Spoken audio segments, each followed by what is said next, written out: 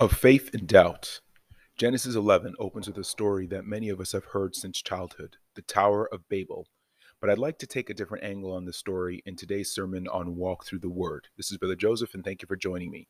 Today, I'd like to focus on fulfilling the calling of God in your life. And again, this is based off of Genesis 11. 2 chapters earlier, God commanded Noah to spread throughout the whole world after the great flood. He said, and God blessed Noah and his sons and said to them, be fruitful and multiply and fill the earth. That's Genesis 9, verse 1. Yet just about 2 generations after Noah, humanity made a choice to rebel against God's purpose for them. Why did God want humanity scattered across the world? Why didn't humanity listen? And what lesson can we learn that's applicable to our lives today? Let's focus in on these 3 questions for the next few moments. First, let's look at the plan of God. Before the flood, all of humanity was gathered together and filled the land as we've shown in previous lessons. When man builds cities, sin and moral decay swiftly follow. God knew the evil that resides in the human heart. Just look today at our cities from New York to Las Vegas, which has earned the deplorable name of Sin City. God resolved to spread mankind around the planet.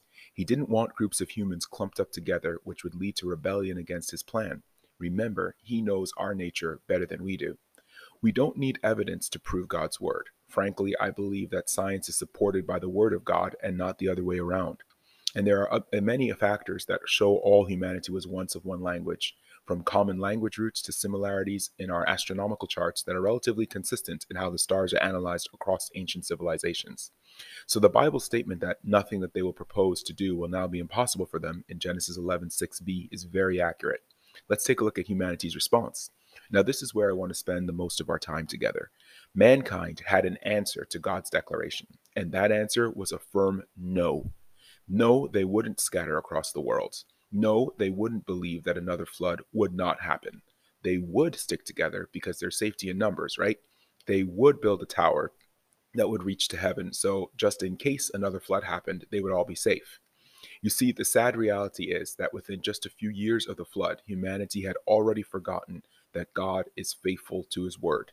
They didn't see this as the work of God. It was a story told by old men, Noah and his sons, and not a living reality to the successive generations. How we can compare that to the way the word of God is treated today, regardless of how many signs and wonders God does to prove his word, regardless of how many prophecies we see fulfilled before our eyes day after day, to many, the word of God is simply the words of old men that can be debated, questioned, and reasoned with. Then, as now, humanity chooses doubt instead of faith. So, ruled by fear, humanity chose to follow the logical course of action. God had said he wouldn't destroy the earth with water, but they didn't believe that. So they instituted their own safety plan, a tower which could serve as a temple for worship as well as an escape route in the event that the flood happened again. You see, humanity didn't question that there was a flood. The evidence was all around them. But as their faith in God waned, their trust in their own ability and their self-worship grew. Genesis 11 verse 4 says, then they said, come, let us build ourselves a tower and a city with its top in the heavens, and let us make a name for ourselves, lest we be dispersed over the face of the whole earth. Now, I just want to pause here. If you're looking at it on the website, thelwbc.com, you'll note that I have that segment bolded. And let us make a name for ourselves. It was about self-reliance and self-worship. But I also want to emphasize that word lest. This tower was their way of determining the fact that keeping themselves from being scattered across the whole world in the event another flood or some other catastrophe happened. Their decisions were not made by faith, but doubt. Fear kept them from accomplishing the very purpose that God set them here to do. And as a result, they turned to idolatry. So today, I'd like to say, you cannot accomplish the plan of God for your life as long as you are afraid of failure or the devil or anything in this life. Being the man or woman, the boy or girl that God wants you to be requires you to step out in courage and faith. Staying where you are or in doubt or self-reliance might give you the illusion of security, but you will never have the testimony that you would have had you obeyed God and trusted his word. We see that this doubt actually led humanity away from the God who had spared their ancestor Noah, the God to whom they owed their lives, and led them to idolatry.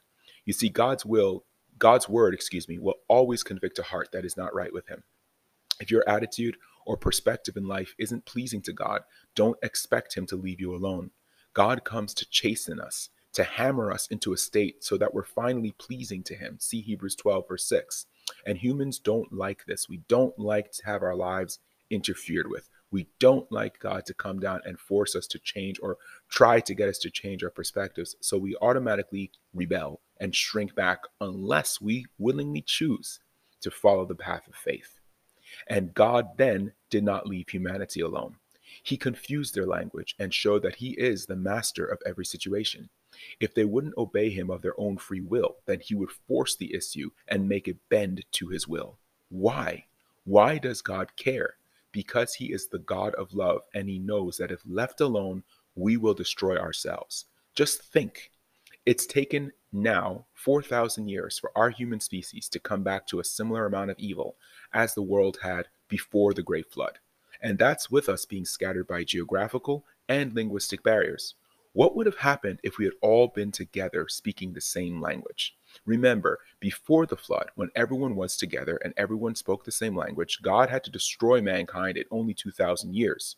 We've had double that amount of time because we've been scattered, because we've spoken different languages, because we've had different times, different opportunities to grow our own individuality. And as a result, we've still come right back to the point of being ready for destruction. We're on the brink, but it's God and his mercy has allowed us to get an extra 2,000 years.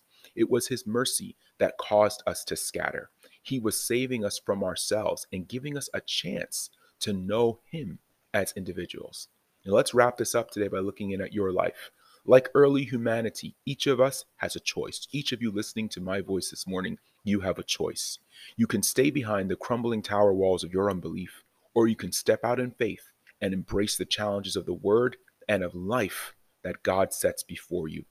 God wants to bring out the best in you, so he will prod at your life and reach after you day after day, trying to get you to a place that you're fulfilling his plan and not just hiding behind your doubts, fears, and carnal insecurities.